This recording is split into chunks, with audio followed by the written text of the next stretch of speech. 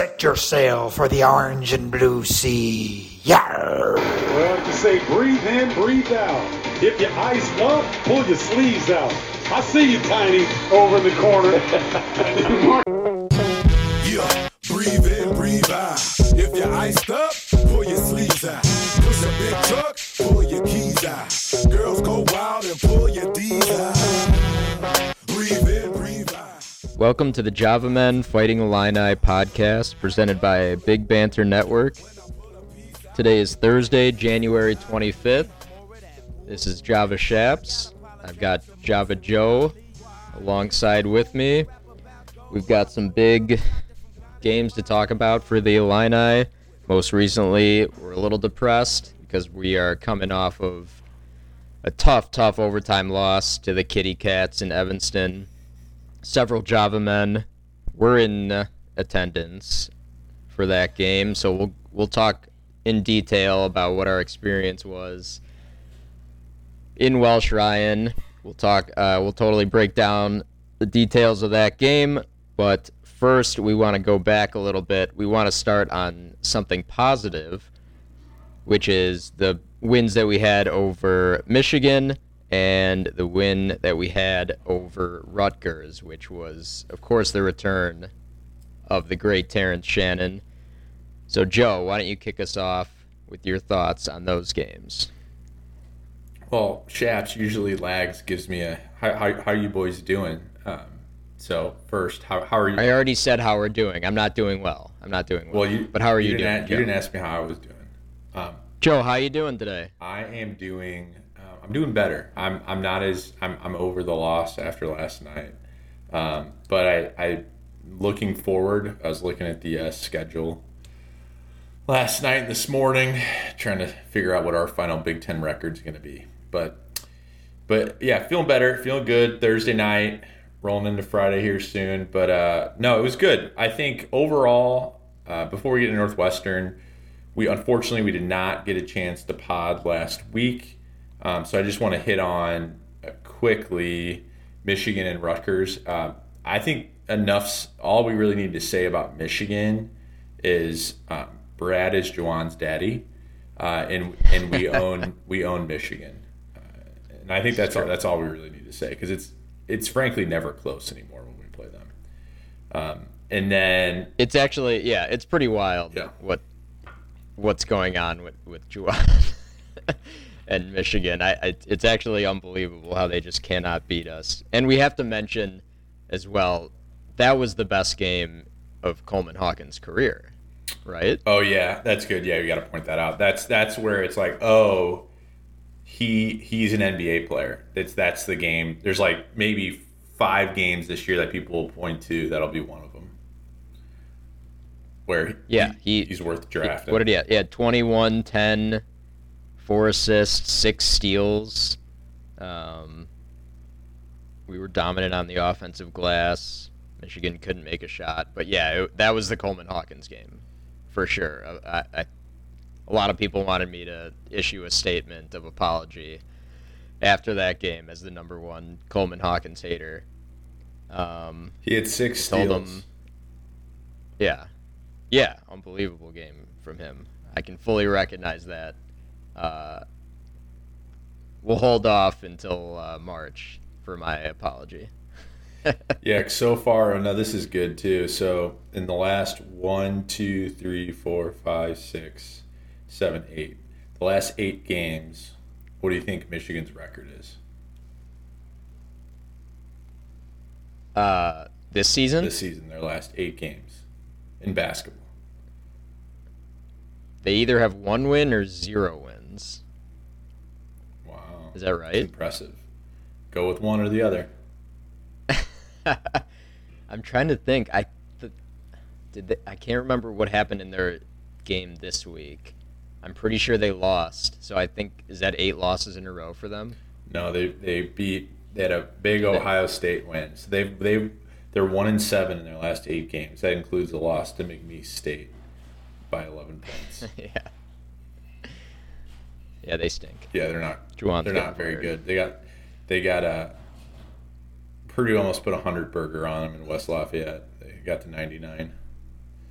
Oh yeah, that was that. I was watching some of that game and it was over in 2 seconds, but it was on the cock, so nobody saw it. I wonder what's so funny is the only real good player on their team is the guy who's suspended for only the road games. Doug McDaniel. Which is pretty funny. he's only suspended for the road games, but he can play in the home games. I've never heard of that. I've never heard of anyone doing that. It's pretty funny. It's amazing. Yeah, but yeah, let's move on to Rutgers. I would just say Rutgers not very good. Well, we got some good news, obviously, right in the just a couple days before that Rutgers game. Oh yeah, that was the big news.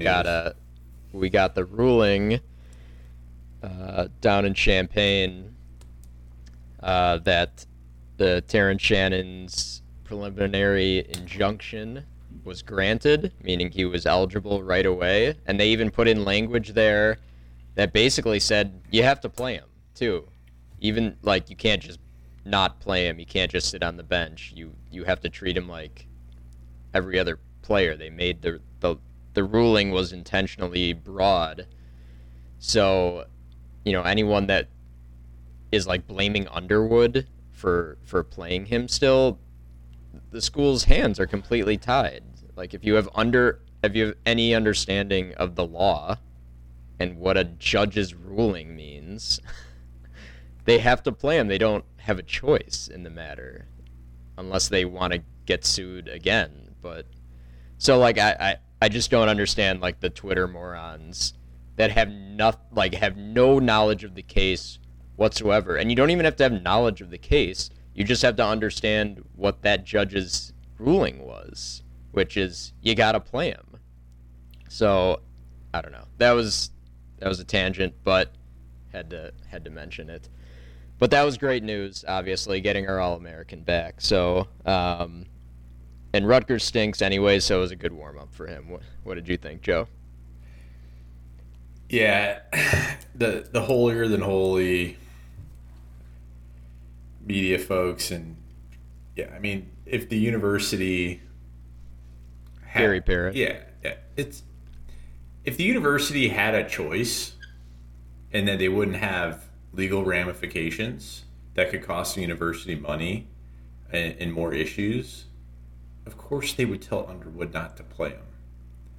If anything, it's made it pretty clear that the team would be fine without him. And now would they have a chance to win the Big Ten?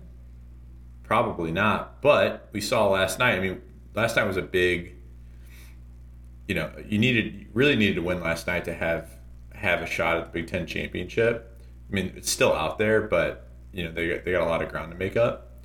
But yeah, I mean, I digress. I don't want to get into the Shannon stuff too much. I think, yeah, let's just leave it at that. And then in terms of like how he on the basketball court, how he played, I think it's clear he hasn't played organized basketball or team basketball or practice team basketball for a while.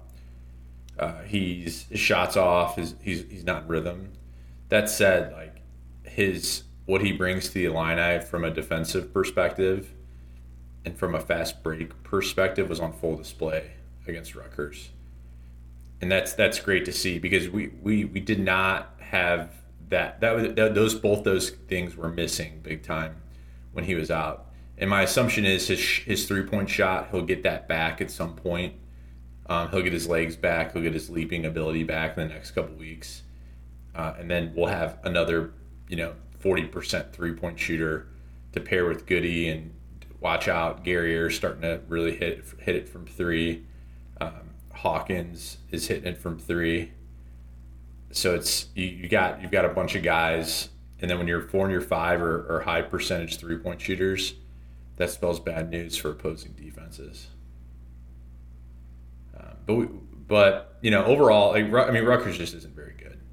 But it's the good sign is Illinois is pounding bad teams. Earlier, like I think historically last year especially, we probably played bad teams too closely. Now we are starting to, a sign of a good team is a team that can pound bad teams and also cover that spread by a good margin while we're at it.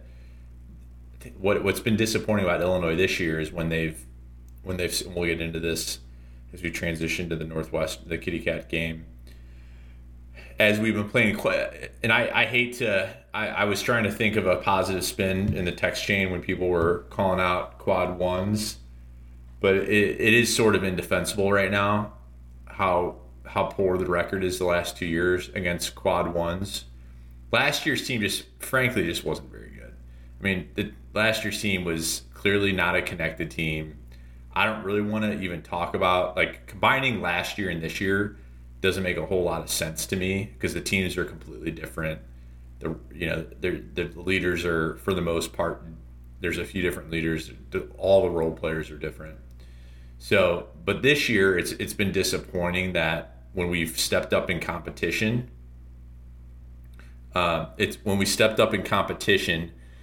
we just haven't shown up in those quad one games. Like, we've stuck around. I think if we play Marquette, if we play Marquette 2 or 3 weeks later, we beat them at home. I don't think there's really a question because the team would have been gelling at that point.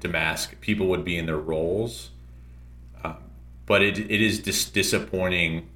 So the quad ones would be Northwestern, Tennessee, Marquette, and there's probably one other one, Purdue, that we've lost. And we've been in all of those games at some point until probably 4 to 8 minutes left in the second half, and then clearly through overtime and with Northwestern, and we just haven't been able to get the job done. So that is a little bit concerning, is not having that. And it was I think we were pretty spoiled with Io because we had a clear closer, and I think Terrence Shannon or Damask can be closers.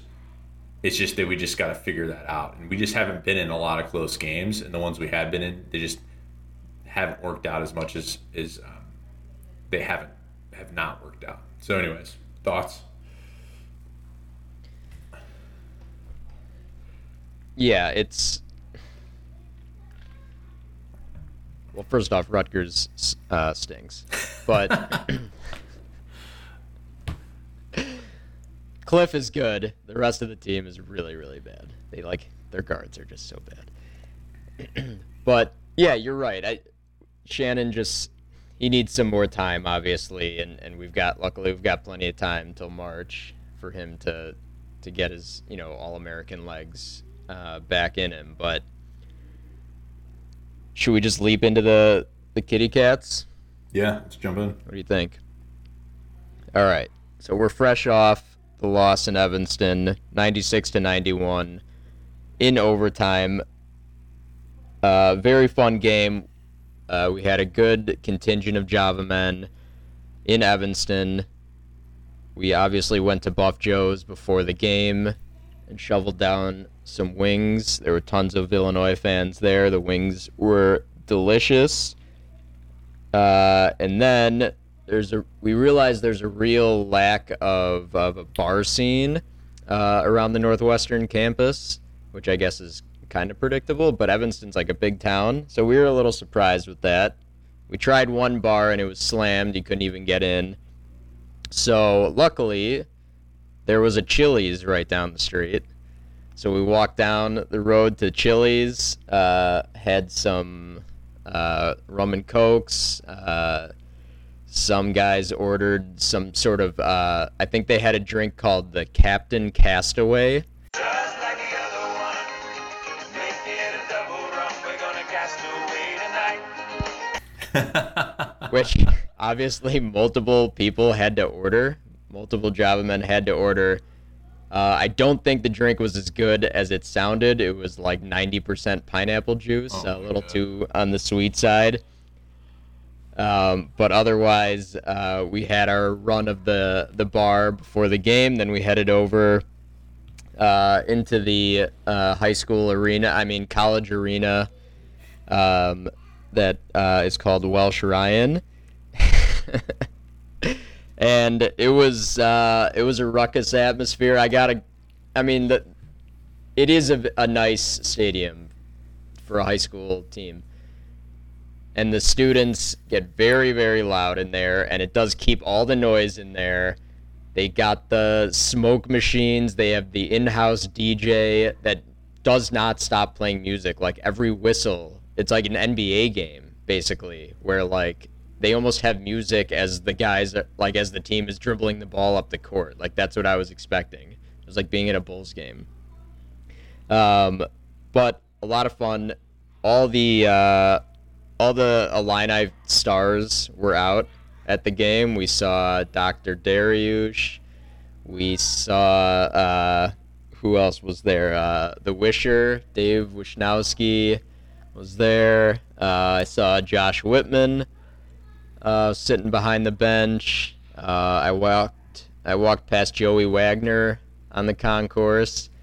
So all the stars were out for this one, which is typically the case for the games in Evanston. Was Bill Murray there?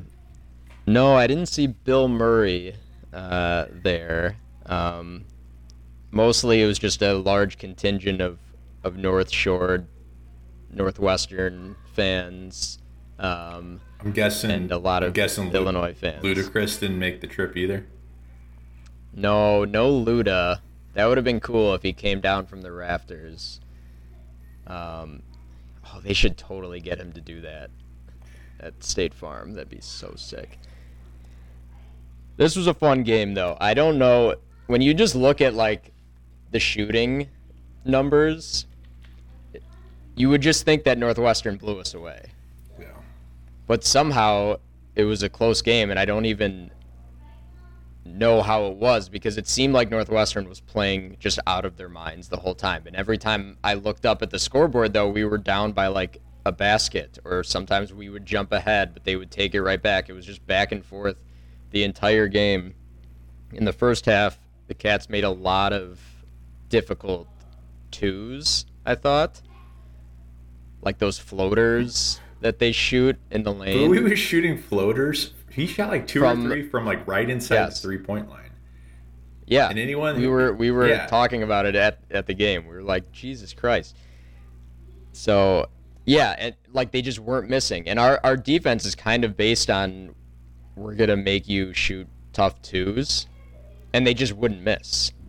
So we were fortunate to be in the game. It was really the offensive rebounds, I thought, that kept this game close. We were dominant on the glass. We had so many, I think we had 20 offensive rebounds. Collins was getting so frustrated from the bench because they could not get a rebound. It was actually incredible how many opportunities we had, second chance points, and we also had the edge on free throws too, 18-9. So those are the two things that really kept the game close. But otherwise, the Cats shot the lights out. They had 17 points off of 10 turnovers, which 10 turnovers is not even that bad for us. And a lot of those came pretty late. In overtime, we had a couple turnovers. We had 13 fast break points, and they had 0. That stat caught my eye. Yeah. But obviously they're not, a running team, really. But the main thing was the shooting, right? We were 40% on layups and 46% from 3. We shot better from 3 than we did on layups. But Northwestern shot 61% from 3. So it's really hard to beat a team when they're shooting 61% from 3 and you can't make a layup. But somehow we still had the ball with a chance to win the game, which was really kind of like a how did we even get here moment. I thought we were going to win it right there. I thought Damas got a good look, got the matchup he wanted, and then in overtime, I don't know, things kind of fell apart. But it was a fun environment for sure. It was nerve-wracking. I lost my voice this morning. My voice was killing me from yelling at the refs mostly. I was sitting next to like one of these like metal, like I was sitting right on the corner, like I had the last seat in our row up top, and like there was like a metal kind of like rafter next to me that was great for pounding because it kind of would give a little bit, and give you that loud bang sound. So like one time I hit it and Java Etch looked down and saw me and just started cracking up. So frustrating night being in person. Joe, I want to know what it was like to watch on TV, because you probably see a lot more stuff than we do. For some reason, Northwestern shows like no replays also, which was kind of strange. But yeah, what was your perspective like, Joe? Yeah, it was. I mean, it was back and forth. It was a highly entertaining game, back and forth. It seemed like it was never more than like a basket or two. Yeah, difference. And so I was until overtime. I was thinking about that, and then as I'm flipping through the box score here, in the game tracker, they went the only real run that was more than 3 or 4 points was Northwestern. Went up 5 with 2 minutes left in the first half, and then they went on a 7-0 run. We just like crumbled. And we've been pretty good overall, like closing out halves, I think. Opening and closing out halves. The first half. Maybe not. Whatever. I don't know that reason. But regardless, they went on a 7-0 run. That was the only run of the game. Usually college basketball is full of runs, right? Momentum shifts and all of that. So I thought that was unique to this game. And I thought for the most part, the refs let them play. They called a couple ticky-tack fouls, but I mean, we talked. Illini, I mean, I think we got away with a few. I think Northwestern got away with a few more, but overall, like the game flowed really well, and they just were getting. They finally got a 3 to pop at the end of at the end of the first half. We had been, to your point, holding them to 2s, and it's almost like once they figured that out. It's almost they started running stuff to and they were getting open 3s.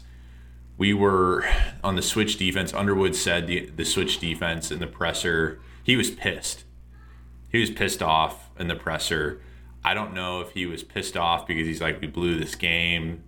We had plenty of chances to win. I mean, he said, Illinois shot like something like 33% from inside 2 feet of the basket, like something terrible. I don't know if he's pissed off because of that or if he's pissed off because someone asked him about the Terrence Shannon chance. I would hope he wouldn't be pissed about that because he's going to be asked about that the rest of the year. But he was just pissed and short with like every reporter, every question. And even like during losses, sometimes he's usually pretty, he's pretty congenial, during those press conferences.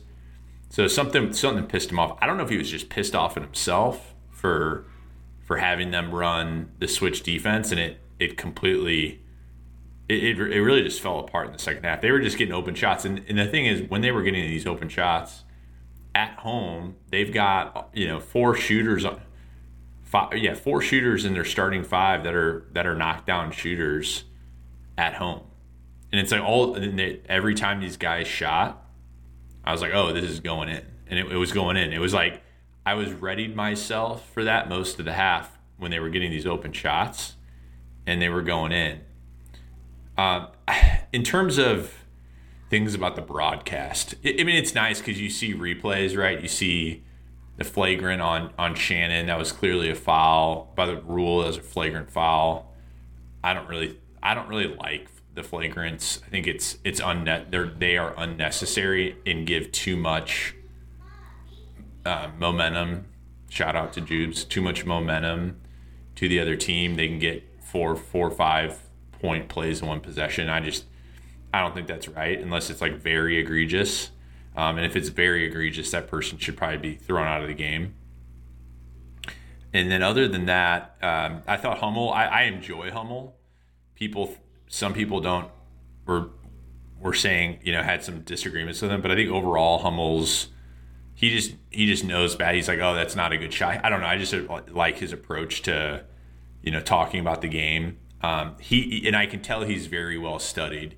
He mentions things about players on the team not just the stars, for both sides that are like 2, 3, 4, 5 games before. So he's like very well studied. Like the opposite of that would be like Tony Romo's been getting ripped on because people think he does like zero prep for games. So that would be the opposite. So overall, I enjoyed the broadcast. The guys were getting into it. It was back and forth. It was just a weird, like Lags and I were talking before we rolled, and it's just a weird game. Like Northwestern, I mean, they played well. They shot the ball really well. We need to play better defense. But I mean, we averaged points per possession. I forget exactly what it was. Jamie sent it out on the text, but it was another highly efficient offensive game, and we missed all those shots from 2. So you really can't complain. Marcus Damas got a good shot at the end of the game. They wanted him to post up and play from the middle of the court. There was like some reasoning behind that. But I mean, the ball needs to be in his hands, then he can pass or shoot. And he had Boo Buie, who was shorter than him, and Domask had an open shot, and like he makes those shots. Not 95% of the time, what Brad said, but he makes those, I would say, more often than not. And then to your point, in overtime, things just, when a team hits 2 threes in a row and one of them's and one, it just, things escalate and get out of hand quickly in an overtime. So I'm not.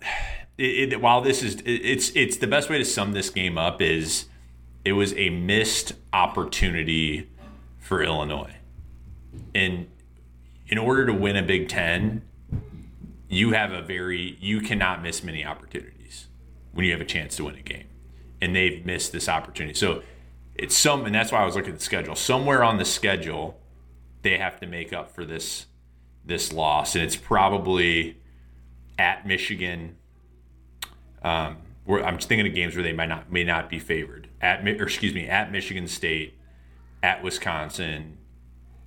They're going to have to win at Wisconsin, and then they're going to have to beat Purdue at home. So losing this game makes the Wisconsin and Purdue games non-negotiable, that you have to win those probably, which is fine. I think, at that point it's March, and hopefully the team will be, Terrence Shannon will have his legs under him again, and the team will be gelled. Yeah, I'm still more pissed off at the Maryland loss than this loss, because as we've seen in the Big Ten, you can't lose at home to bad teams. Like, you just can't. You have to protect home court and then hope, you can get some wins on the road. But Northwestern has proven to be a completely different team at home, unless they're playing Chicago State. But I'm looking back at the game tracker in overtime, because, like, as you mentioned, it got out of hand so quickly, and I'm like, I remember us just bricking layups left and right at the start of overtime, and that's literally what happened. Like, the first possession, Justin Harmon gets blocked twice in a row. Like, he got blocked going for a layup, gets the ball back, gets blocked again. And then on the next possession, Hawkins misses a layup. Quincy gets the offensive rebound, and then he misses the putback. Then on the other end, Boo hits a three-pointer. Back on our end, Damask misses a layup. Then Barnheiser hits a 3, and the game was over. So it was incredibly frustrating to watch that. I mean, yeah, my big thought of this game is that Northwestern can't really play any better than they did in this game. And we were still one layup away from beating them. Even when they beat Purdue at home, they shot 50% from 3, which is obviously really good. But Purdue just played really bad in that game. Also, Purdue shot like 25% from 3 in that game, and it still went to overtime. And Northwestern won in overtime because Boo Buie is really freaking good at the end of games.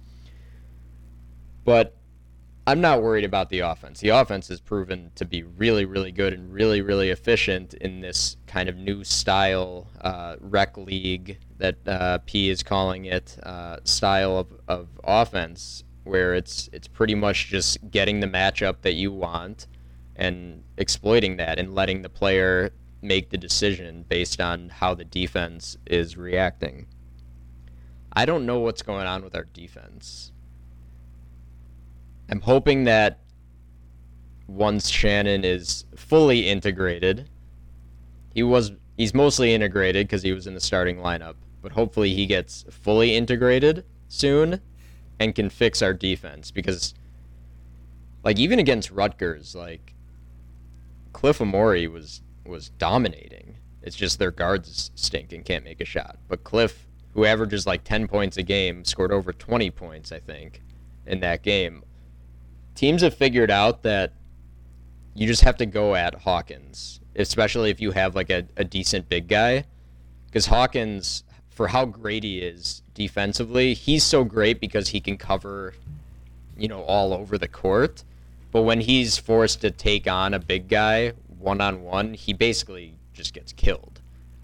And Brad doesn't... Go ahead, sorry. And I was just going to say, and we don't help. Like, we don't double team. That's not Brad's defense. So this stuff is just going to continue to happen. Cliff is going to get 20-plus points. He's the only guy that can possibly beat you. We doubled, I think, like one time in that game, and Cliff threw the ball away.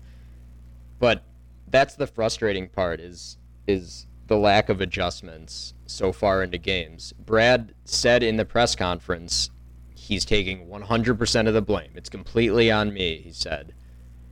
Which is great that, your coach is taking responsibility for it, but also, like, how many times have we heard this now? And in this game specifically against Northwestern, Joe, how much blame does Brad get? And, as a disclaimer, Joe is on the PED, and I am on the side of this squad. So, Joe, how much blame do you give Brad for this game? Yeah, I'm probably the wrong person to ask that question, but well, it's we equal opportunity. Just real quick on the Hawkins, I agree. Clearly, it's just not where he's stronger. Yeah. But, like that's not why he's so good on defense. Yeah, of course. Clearly, he's a matchup nightmare on the offensive end. What makes him a matchup nightmare on the offensive end makes him a tough matchup for us defensively on the block. He can get 6 steals in a game. I think we all know all this, right? He also has games where he can hold his own, and Amori the first time around couldn't score on Hawkins, even in the post. So I think that what sums up Hawkins for me is the fact that we had a chance to win the game is because Hawkins got switched to Bowie, made Bowie tried to make moves, tried to get around him, ended up passing it to Langboard with 5 seconds left. Langboard ran in, dribbled in, and shot a layup, but it was a contested layup. Hawkins stayed with him the whole time, and he short-armed it. And so that's that was an amazing defensive sequence by Hawkins.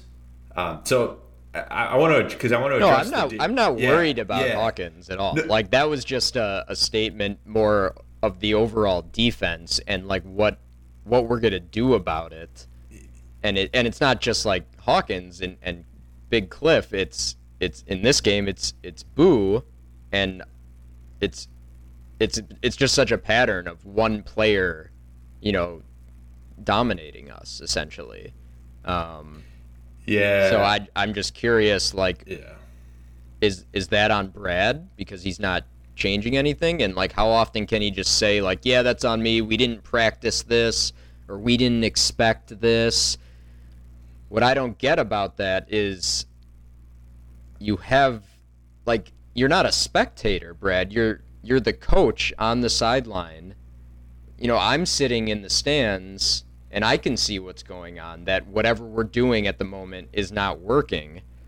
But I'm a spectator. I don't control anything in the game. He's the coach. he's on the sideline, he's telling guys what to do. So I don't understand why, like, after the fact, he can admit, like, yeah, I screwed up, but it doesn't really help us after the fact.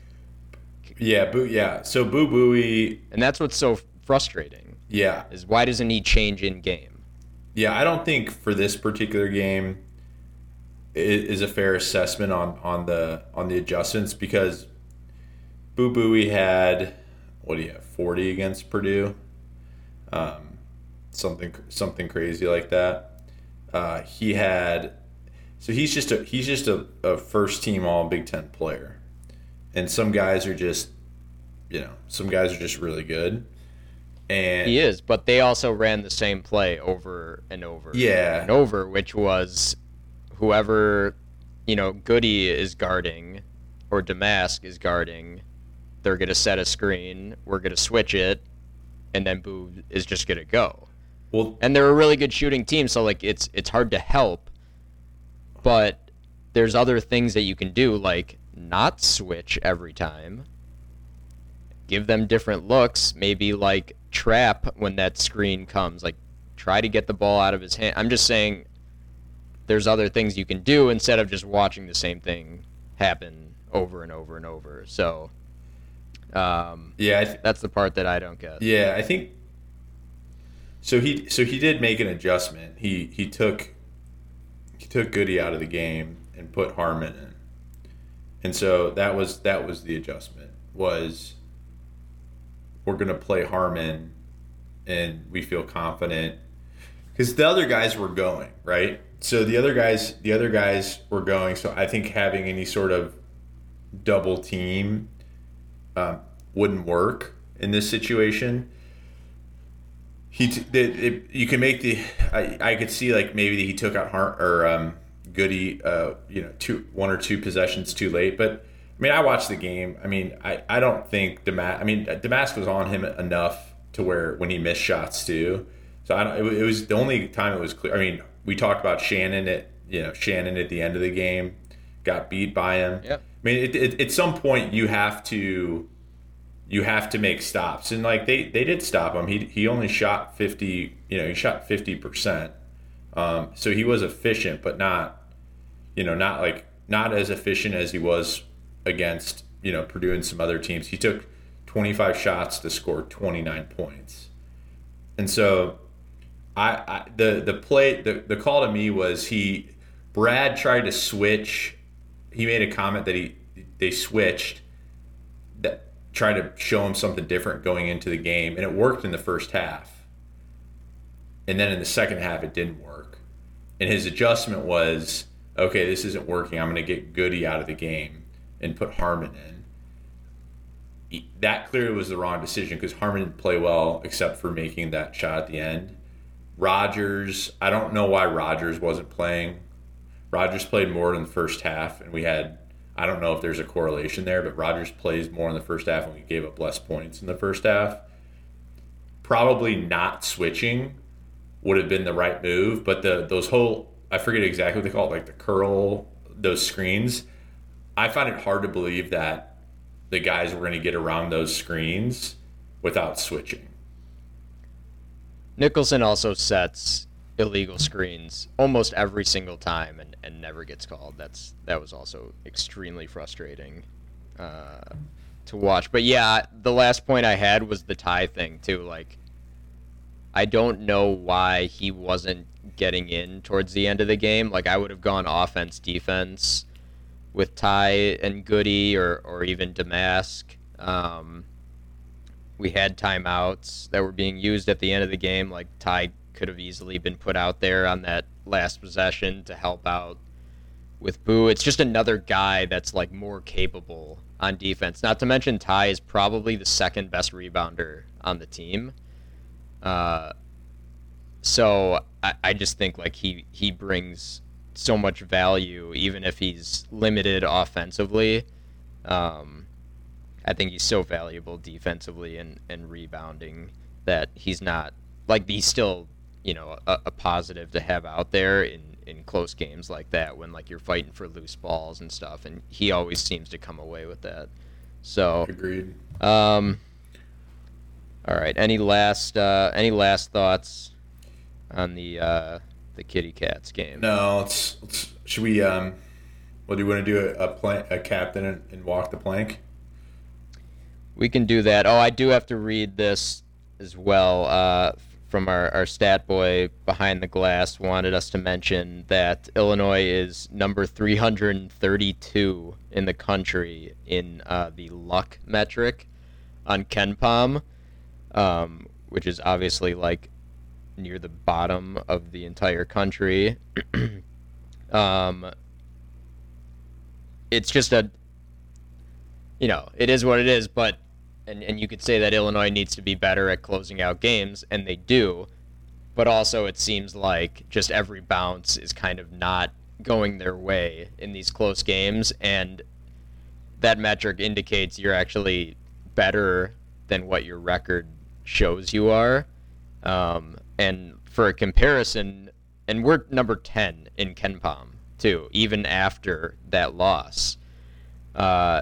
Northwestern, for comparison, is number 56 in KenPom, and their luck metric is 49th in the country. So, like, you can say you make your own luck or whatever, but also that stuff, like, tends to even out, over the course of a season.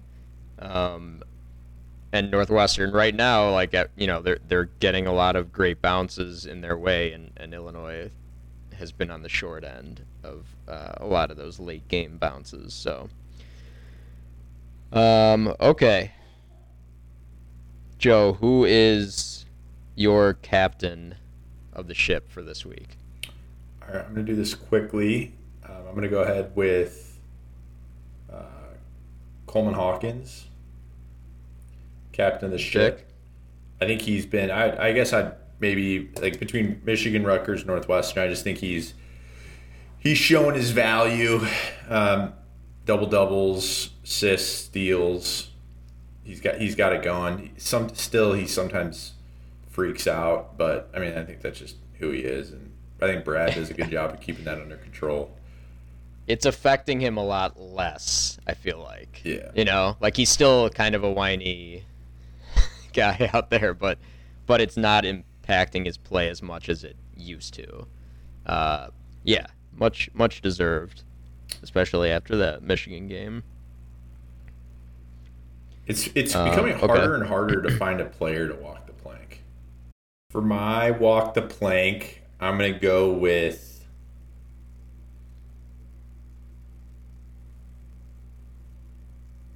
long pause.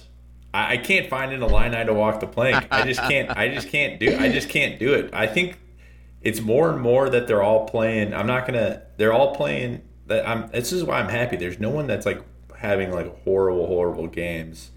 So for walk the plank, I'm going to go on the Northwestern side, and I'm going to go with Ty Berry, or what's his name? Ty Berry. Yelling at Harmon after the game's over. Whatever. Probably sour grapes a little bit on the loss, but show some class. You won the game. Like, celebrate with your team. Yell into the crowd. Like, yelling it. Like, dude, we beat the shit out of you by 30 points. You guys are only good at home. Your team's going to... Yeah. So, let's just say, I think because of that, Illinois is going to look forward to playing the Kitty Cats in the Big Ten tournament. And they won't have their, the 500, 600 people that are in that high school gym behind them. Should we? All right, that's a fair pick. Should we move on to? Let's enough of this game. I'm sick and tired of talking about it. Should we move on to Indiana? Let's do an Indiana preview. So we got them on Saturday afternoon. They're 6th in the Big Ten. They're a real kind of schizo team. It's like they kind of beat who they're supposed to beat, but anytime they go up against a better team, this kind of sounds like Illinois now. They stumble. They really, like, they're just kind of perfectly in the middle of the Big Ten. They have a lot of good players, but they're all very young. And they have a very good front court. I think they're the tallest team in the Big Ten, actually. So it's a different matchup for us. I think they're the only team in the Big Ten that's bigger than us on average. So they're coming off of losses to Purdue and Wisconsin, and now they got us. So that's a tough stretch for Indiana. They play the top three teams in the Big Ten all in a row. So they've got to be pretty beat up, and now they got to come into Champaign on Saturday afternoon to take on Illinois. It's really kind of about their front court. Malik Renew is a really talented player that decided to stick around.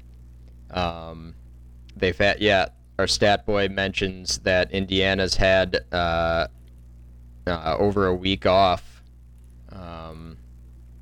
since their last game, so they are coming in rested, where we have a fairly quick turnaround. Luckily, we didn't have to travel far for the Northwestern game. But yeah, certainly not someone we can take lightly, because they're going to put the pressure on us at the rim, especially. Kalel Ware, too, is a really talented sophomore for them, 7 feet tall. And he can really get going. So it's going to be a tough matchup, because they've kind of got those two big guys down low. Trey Galloway is the experienced wing on their team, who kind of does a little bit of everything for them. Sometimes he sort of sits back and is not very aggressive, but when he gets going, that's when Indiana kind of like really picks it up as a team. I kind of think he's like the engine for them. Xavier Johnson has kind of had like a weird situation this season. Like, he was hurt for a while, and then he got kicked out of a game not long back. So then Woodson like benched him, and ever since then he's kind of been in this weird place where he's not playing as much as he usually does, and he's kind of like been picking up some cheap shot fouls too. So I don't know what's going on with him, because otherwise, and their guard situation is pretty bad. They play this little freshman guard, Gabe Cups, who is not good, to put lightly, and they have to rely on him to play big minutes sometimes. I went back, and I think this was actually when I went on the Big Ten Huddle show a couple weeks ago following an Indiana, and we were talking about Indiana's most recent game against, it was Minnesota at the time, and their guard, Gabe Cups, he played 30 minutes and scored 0 points. Wow. So, yeah, so like when he's out there, you don't have to worry about this guy very much. It's really the front court matchup. Our guards we're going to have to knock down shots because it's going to be tough. Like, usually we're dominating on the glass against most teams. This might be a situation where we're actually at the disadvantage in the front court. So it'll be interesting to see, our game plan for especially on the defensive end, for trying to slow down those big guys, because like we said, Hawkins can't do it on his own down there. We will obviously make those guys work hard on the other end of the floor, and we'll be efficient offensively. We'll be able to score on them. Have you gotten a chance to look into this game, Joe? I'm going to look and see where Indiana is coming in on KenPom. Yeah, they're low on KenPom. This is going to be, I thought so, about a 15-point spread, right around a 15-point spread. You think it'll be that big? Yeah, I do. By all the good teams that they've played on the road, they've lost by between 10 and 20 points. Mm-hmm. So I mean, it's going to be that big, but that's a lot of points. I don't know if I would take. I mean, I think Illinois wins by double digits, but I don't know if they're going to win by, I think they'll probably win somewhere between 10 and 15. They should. Yeah, Indiana's number 94 in KenPom, and this actually is kind of funny. Their luck metric is 12. They're 12th in the country in luck. So they're actually worse than what their record shows them to be. Because, like I said, I think it's a lot of like just beating up on the really bad teams, and then struggling against everyone else, not really getting any marquee wins, and really struggling on the road. Trey Galloway feels like Marcus Damask is an A version. Trey Galloway is like a C version. That's what he feels like, right? I mean, he's playing. He and Ware are the two best players on that team. It feels like, or no, maybe not Ware. Renew. I think Malik Renew is their best player, most consistent. Ware is really talented, and like will probably be in the NBA next year, just because of like how huge he is and how long and skilled he is. But like he doesn't really bring the effort, every game. And half the games it just looks like they're kind of checked out, and like Woodson kind of gives up on him. I don't know. Woodson's it'll be interesting to kind of follow that program, just because like Woodson came in and they were pretty good last year, but they obviously lost Trace Jackson Davis, who was there forever, and Jalen Hood Shafino was only a one and done, and it looks like some of these guys are probably going to be gone after this season as well. And I think Woodson's like always going to get some talented players in there, but like it just doesn't seem like he's going to really build like a consistent winner, because he's going to have guys like if he's going to get like a 5-star freshman probably like every year, and he's only going to be there for one season, Renew like the Trey Galloways and Xavier Johnsons, like those guys are becoming more rare. Yeah, Renew might give us some trouble. He's bigger. He's bigger than Guerriere by a few inches, and so I could see him putting up. I could see us running a defense to where don't let anyone else beat you but him, and just say like Guerriere, like you got to bring your A game defensively, because we're not going to help, because we don't want anyone else to like get hot, because the last thing we need is like some of their shooters who haven't historically been good shooters to get that feeling, hit a couple in a row. That said, if halftime adjustments need to be made and we need to switch up our defense on him, then we need to do it. But other than that, I don't see anyone else giving us an issue. I mean, if Illinois gets out, we should be able to run on this team. They're a big team. If we can get out in transition, this is feels like a good game for Terrence Shannon to start getting right again, and just keep running the ball, get open, get offensive. I don't know if we'll be able to get as many offensive rebounds, but get out in transition, get guys open in space with threes and hit them. I think we'll be in a good spot. This is probably a Terrence Shannon. This is probably a very good offensive game for Coleman Hawkins too. It should be. Yeah, my only concern is him getting in foul trouble, like with these big guys, trying to get physical, and Woodson. I mean, he is a good coach, but so like they'll probably try to attack Hawkins and try to put the pressure on and be physical and all that. So like the discrepancy between the two teams seems really large, but it's also just one of those games where like things could kind of go weird if we don't take care of business. we might see Dane get a few extra minutes. He got, I think, a minute 19 or something in the Northwestern game.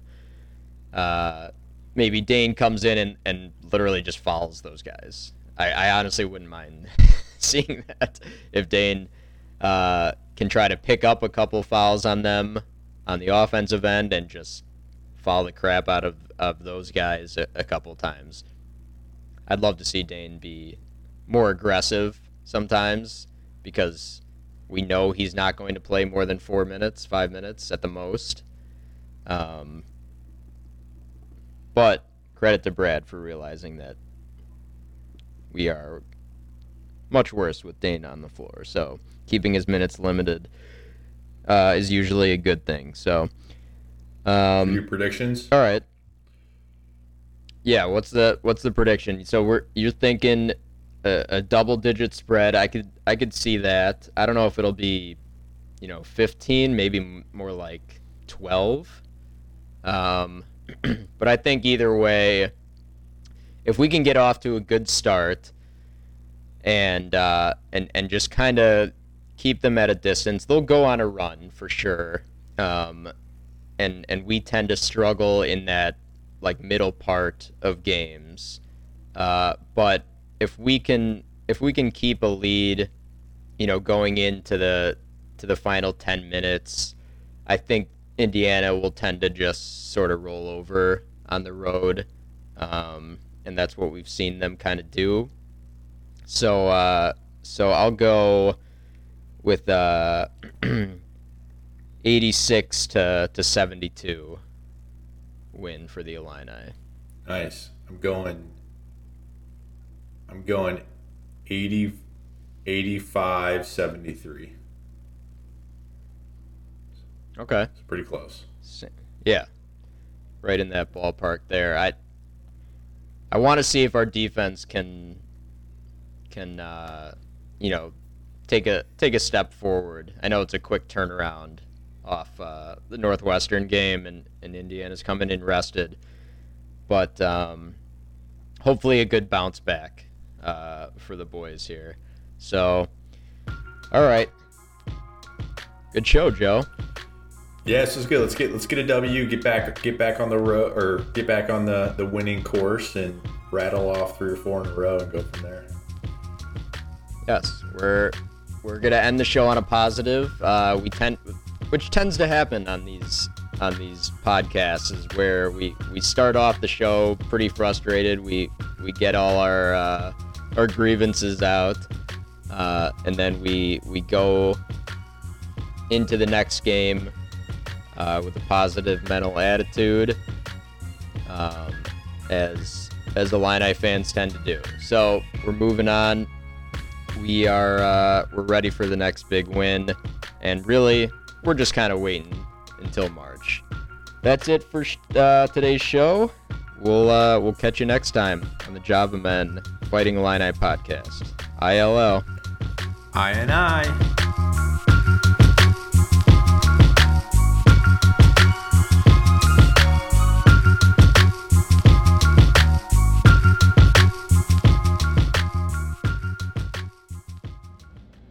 Yarr, it's time to walk the plank.